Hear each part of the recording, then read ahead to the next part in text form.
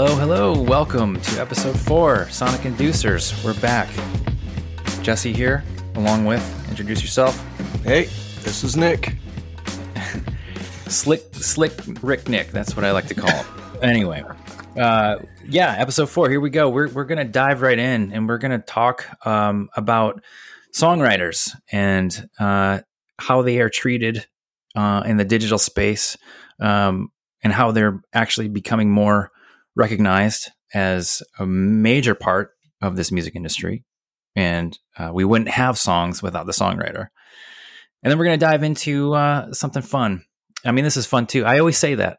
This whole thing's fun. But the more soft news side of things, talking about opening bands, and I have one in particular I want to talk about, but I want to share some song lyrics later with you too. There's a great song about an opening band, so we'll get to that. But let's get to talking about writers, and I'll start by saying this.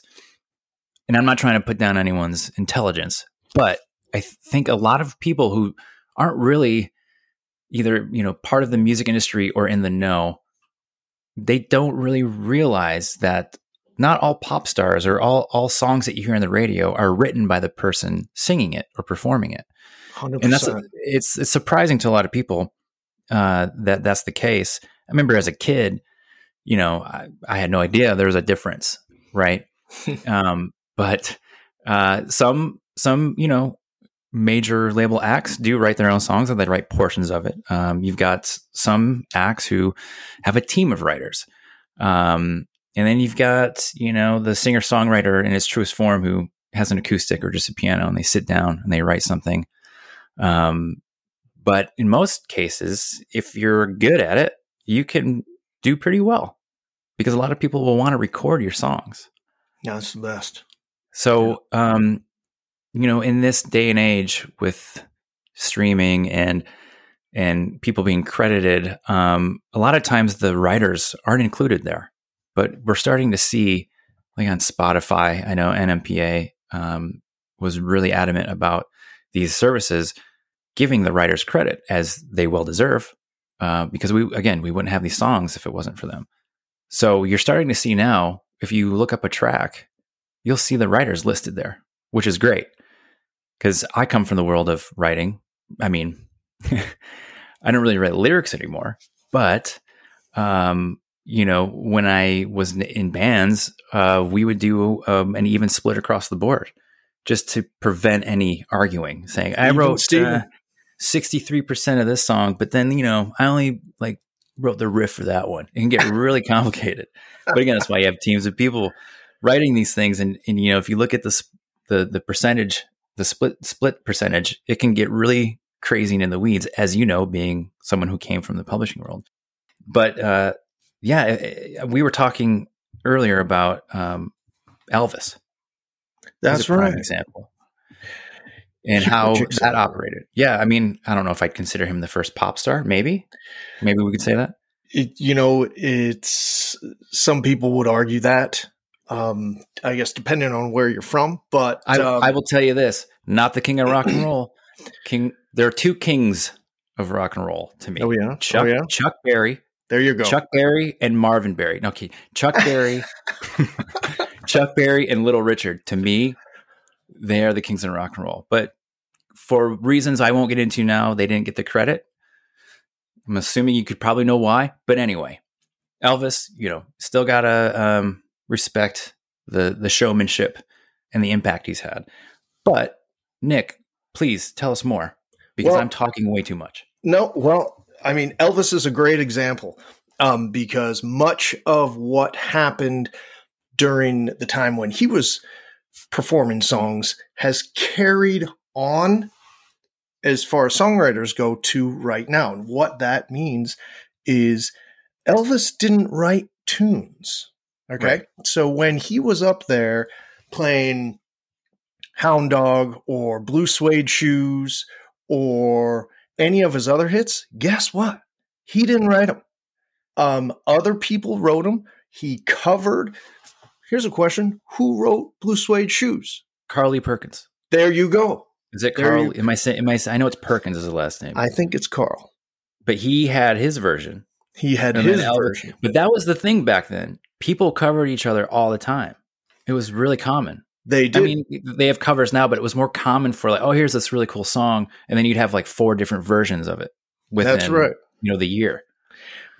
As I understand it, and this could be botched memory, but I heard Carl Perkins, his version came out obviously before Elvis's, but he was in the hospital, I think. Now there could be fact checkers out there that say, no, you're wrong.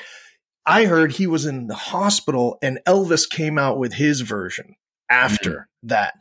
Elvis's face was out there. He was doing Blue Suede Shoes. It had switched. The view of who had the hit went from Carl Perkins to Elvis's version. And it's really, really interesting. But what else Elvis did that still happens today is Elvis would tell songwriters, he said, hey, listen, this is a great tune. However, I want a portion of the publishing. It really wouldn't come from him. It would be coming from his camp, the general or whoever. And that's just the way things went. There were a small portion of songwriters that denied Elvis, said, no way. But you don't know their names, or you don't know their songs because Elvis didn't cover them. Elvis would ask for publishing or ask for, and what that is, and many people know already, but ownership of the song, of a tune that he did not write. So every time that version of that tune gets performed by someone else, re-recorded by somebody else, Elvis or artists like Elvis would benefit from that. And that happens today as well. From the likes top down, mostly pop artists. And it's becoming a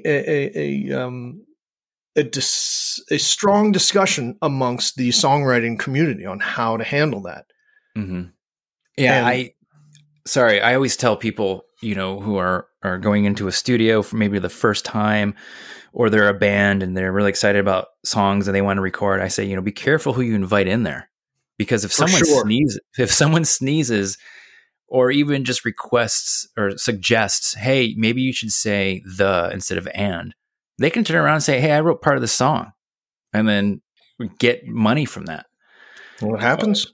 Yeah. And I have friends who they were in a band and they went on this morning show, and one of the fellow guests was Chubby Checker.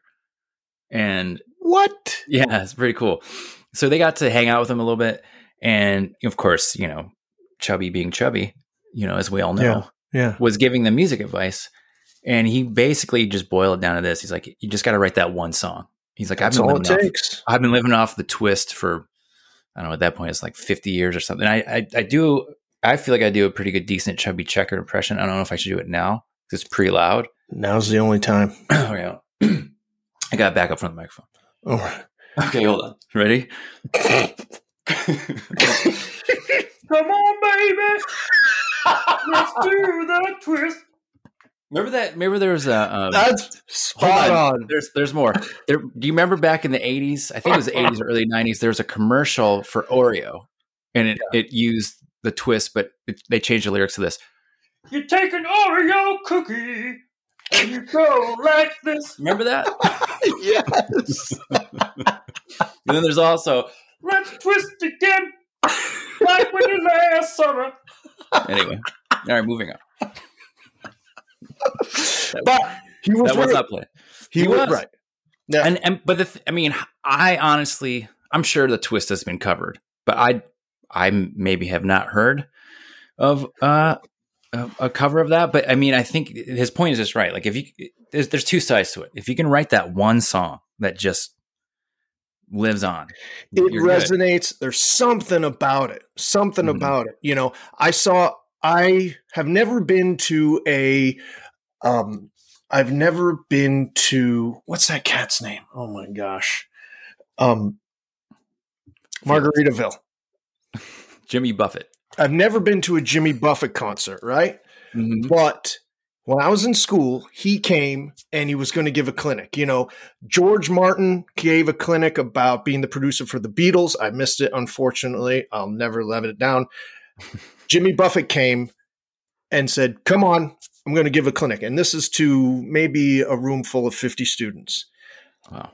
And he came on and he had this wound on his head, like this, like somebody hit him with a mallet, like he was Tom and Jerry and he got hit with a mallet.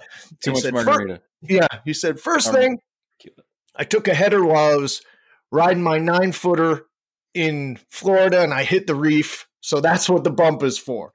Everyone gave a clap. He said, I'm here to tell you how to live your life off of one hit. But it's not that easy. You have to write the hit first. And that's not it's not even easy to write a song. I know, but it's just he's so correct, because the tune it's timeless. You know, I'm not going to cover it because I don't think anybody can cover it as well as the way he did it, but it's just it doesn't lose its shine. And that's the thing about writing a great song. You can write something, you know, I'll bring up the holiday tune, Let It Snow. Forget it. That's seasonal. But other songs that are just really popular, that they're generally 3 chords, maybe 4 chords, simple melodies. And it's about, I think there's some magic in the simplicity behind it, you know? There is. But here's the thing. Like I was saying before, it is not easy to do that. And then even if you do, you got to get it in front of the right ears. You got to get someone to hear it, because it's true. You know, what if you're not a performer? You're just in your bedroom and you're writing these great songs, but maybe you don't have the greatest voice, or your guitar skills or piano skills are subpar, but the song is there and you need someone to take it and, you know, work their magic on it. Planets need to align. I know what you're saying. I know what you're saying. You know what? When we heard Ryan Tedder speak, he said just that, because I only knew that dude from that like rock band, right? But he's a huge songwriter. And he said, man, I've written so many hits, but I wasn't able to get him in front of the artist to perform them, to record them.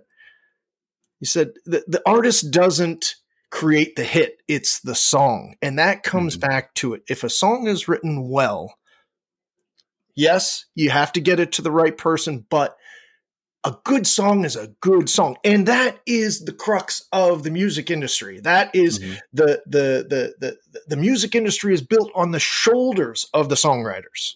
Right. And they're not getting the credit that they deserve. And they're getting a little bit more now. And I'm mostly referring to, you know, the exposure, like letting people know, hey, this person wrote this song. That's starting to turn, but it's still not where I'm sure they would like it to be. But yeah, I think it's the third time I'm saying it. We wouldn't be here if it wasn't for songwriters. Like 100%. There'd be no music. It'd be like, there's no bookstores because there's, you know, no one's writing books anymore. No one's writing. You know? But the movie is, you know, what everyone loves. And then it's the kind of the same thing. I mean, it's not always, I always like the book better, but the general public might not know it was a book. True. That movie. Here's the thing. If you read the book after you've seen the movie, it's so hard to remove the images of the characters. That's the thing. You're just going through the images of the movie. Mm-hmm. That's why it's way cooler to read the book first. And then, because then your brain will build those images of what these characters look like. And then you go to the movie. Hopefully they do it well. What if they don't? You're like, that guy didn't look like that in my head. That was a horrible casting decision. That's a horrible cast. Why would you do that? I don't know. Why would you do that? But yeah, I don't remember if you were there with us, but it was like I think a client was having some sort of holiday party in Hollywood, like really hoity-toity, in which, you know, I'm not really a big fan of those things, because I'm like, I'm going to walk in with my jeans and cowboy boots on and my leather jacket. I feel out of place. So anyway, it was like a songwriter's celebration. And I don't remember the gentleman's name, but he wrote songs for one of the big pop artists these days, and they let him play the song by him. Like, it wasn't the artist, it was the writer playing the song. Yeah. And it was so endearing and so great because not the greatest voice, not the greatest guitar player, but just I'm getting the chills just thinking about it. But just how it came from, it was a personal song, he was singing about stuff that happened to him, like love and loss, like every great song usually is about.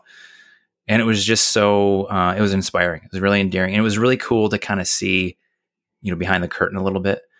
Cause that's where the songwriters live, man, behind the curtain. Because my music experience, I've come close to seeing that world, but my music was always more underground. So it was kind of cool to see like the big machine and like where it starts, and it started right there. That was a cool thing. Yeah. I just remember it being really, really hot. I think you were there because it was like that long restaurant and it was really hot in there. I remember I was just sweating the whole time. How's that different than normal? I know. I was just like, my face was glistening. I was nervous that people Jesse, were take your coat off. With you? Take your coat off. Stay a while. They did have a coat room, but I didn't trust it. This is like, I have an old vintage leather jacket. I'm like, I don't trust it back there. So I was like, staying this thing. Take your coat off. No. I don't know how long I'm staying.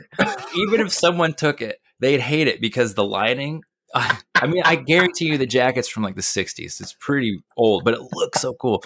It was a thrift store find. A thrift store in Nashville on Gallatin Road. I don't remember the name of the thrift store, but it was $50. I was like, I can afford that. But I was also a little heavier set back then, and it didn't fit me. But I was I was starting to like eat better and work out. Yeah. So I brought it to the counter, and it had like a special colored tag on it. I'm like, oh, this tag color is 50% off today. So I got this jacket for $25. Boom. Yeah. That's but awesome. the line, I've had to get it repaired. Like just a couple rips in like certain seams, $150 around the biceps. yeah.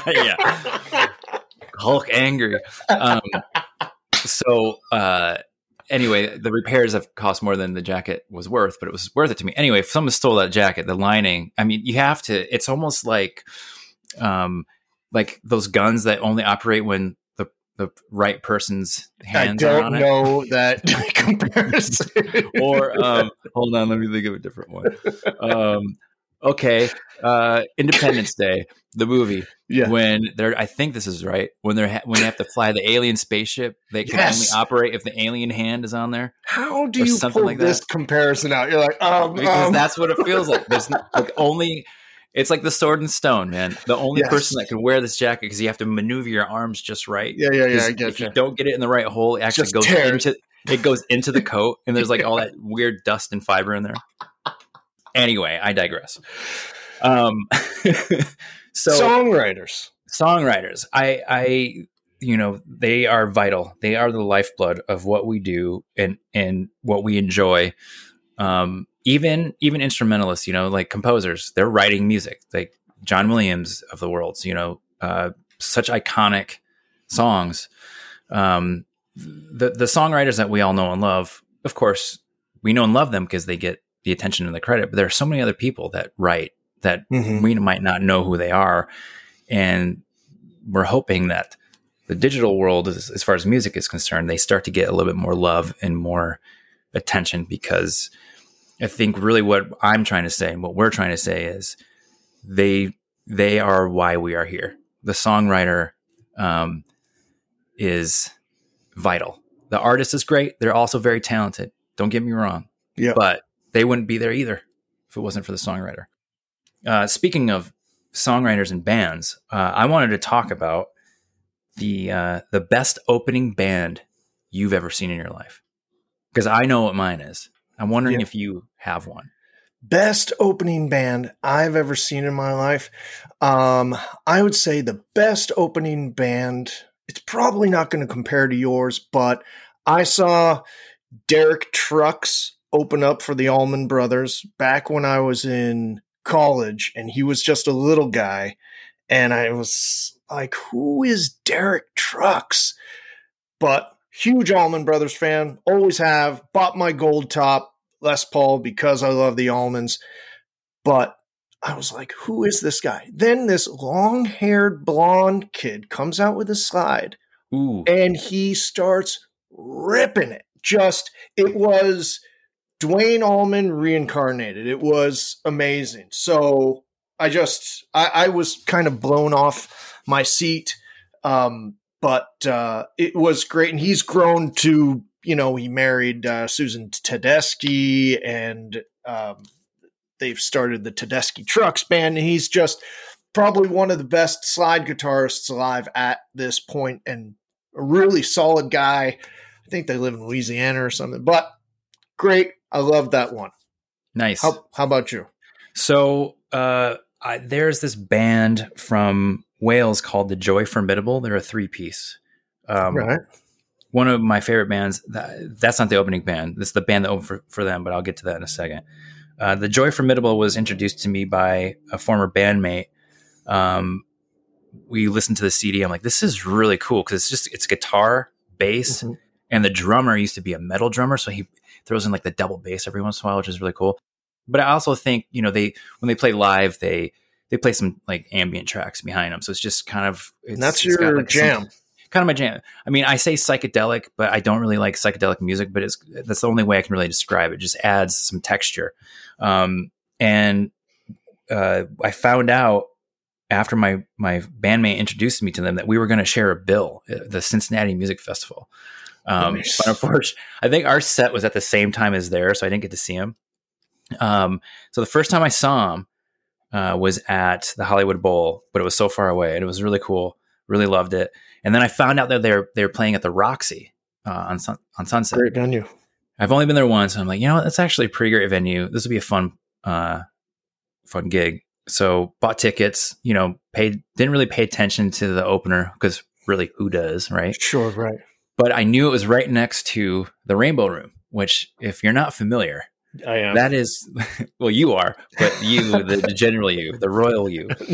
If you're not familiar with what the Rainbow Room is, it's the bar restaurant next to the Roxy that is infamous for, back in the 80s. It's where all the rock stars hung out, and some of them still do. My favorite piece of history there is Lemmy from Motorhead. He would be there almost every day in the corner playing the like little, slot machine video game thing. Yeah. And unfortunately I would go and visit the Rainbow Room just to see if he was in there, just to say hi, get a photo. No kidding. Every time I'd go, he wasn't there. He's on tour or something. Well, he ended up passing away, unfortunately. But now they have a statue of him in there, which is really cool. So I've got a picture of me with the statue. So I remember having, I think it was pizza there. And of course you got to get a Jack. The pizza's so good. It is really good. It is surprisingly great. So good. So I remember I got a Jack and Coke because that's what Lemmy drank, and then went to the show. And I always try, I'm one of these people, like if I'm on time, I'm late, and I panic if I'm feeling like I'm going to ever be late to anything. So of course I get there to see the opening band, and the opening band is called Everything Everything, and they're from the UK. The most unique, original music I've ever heard. The performances were spectacular. Wow. They sounded great. There was one point where they played a song, and I was kind of at a weird point in my life. The way the song felt, I'm getting chills again thinking about it. I started crying. I was like bawling because it was so moving. And it wasn't really a ballad. It was, it was a little bit somber, but it felt like it took a turn at the end and started to feel hopeful. And then I was like, yeah, I can relate to that. And I started bawling my eyes out. But everything, it's like a mix between, and it's so hard to categorize them, like Radiohead, but the vocals are, he goes to this great falsetto. It's quirky and interesting. There's so much going on musically, so you can get lost in it. Wow. I'm not sure if we can post links on these podcast descriptions, but I'll definitely make sure we post links to them. They're great. I'd highly recommend it if you ever get. I've seen them twice, and holy crap, man, one of my favorite bands. They're still making music. Making music. I ran into the lead singer when the show was done because we wanted to walk a little bit away from the venue to get an Uber home because it can just be pandemonium, with like hundreds of people walking outside. And I had not just that one Jack and Coke. I had a few. I'll just admit. And I ran into the guy because I was so moved and impressed by their music and their performance. I kind of I was like, oh, dude, we just saw you. You're so great. You got a huge fan now. And he's like, thanks. Like, leave me alone. That was kind of cool. But in thinking about this topic, there's a song that will pop up when I do my Spotify radio or weekly. They do that weekly. What's it called? Your weekly like finds. When they kind of like, hey, you might like this music. There's a band called. You're gonna love the name of this band. I don't know how, but they found me. Do you know what that comes from? I do, but I can't put my finger on it. I'll give you the line that comes after. I don't know how, but they found me. Run for it, Marty. You know what that's from? Yes, I do. How great of a band name is this? I don't know how, but they found. That's the name of the band. That's awesome. Right. So let me read the lyrics. The song is called "Nobody Likes the Opening Band." Well, I think we should tell everybody. Not everyone knows our brain. What do you mean? The name. Oh, Back to the Future. Sorry, that's for Back to the Future. Yeah. Okay. You can't assume everybody knows that. When the guys he sold the faulty bomb to are coming after him. That's right. He stole the plutonium. Doc Brown. Anyway, the lyrics go like this: "Oh, come and see the opening band. Now that you've got your tickets and beverages in hand, they look so tired, sound uninspired. Guitars are secondhand because no one likes an opening band." That's the first stanza. Nobody likes the opening band. Their set time's far too early, and I've never heard of them. And chances are they won't go far. Career's sure to end because no one likes an opening band. I think this is the bridge. "Oh, unfamiliar things will make us nervous, but singing here for you gives me a purpose. So, take pity on the opening bands, because no one came to see them except their mom and dad," which is very true in my experience. "But if you lend an ear and give them just one little chance, you may just like the opening band." Isn't that great? I love that song. That's great. I mean, I'm reading the lyrics, but if you hear the melody, it's awesome. But it rang so true to me because I've been that opening band where people are like booing you to get off the stage, or just watching you with their arms crossed, or playing to like the bartender and the bouncer. While we're here, might as well make it a live practice. So everybody's still outside smoking or whatever. Yeah, I'm gonna take a break. Or they don't show up because like what time are doors open? I don't know, 8:00. All right, I'll get there at 10. Yeah. Especially if it's general admission, standing room only. Who gives a crap? So anyway, give some love to those opening bands. And in my experience, in Nick's experience, get to the show early. You might just find your new favorite band, your new favorite artist. 100%. So ever since then, I mean, I've always tried to go to shows early anyway, but ever since that one experience, I'm like, I'm going early. I mean, again, I'm afraid I'll be late, but I'm going to go early. And my mindset is because maybe I'll see a new act that I've never heard of. Who they probably all wrote their own tunes as well. So they're songwriters as well. Exactly. And what is great is the next time I saw them, they were the headliners. So that was cool. Yeah.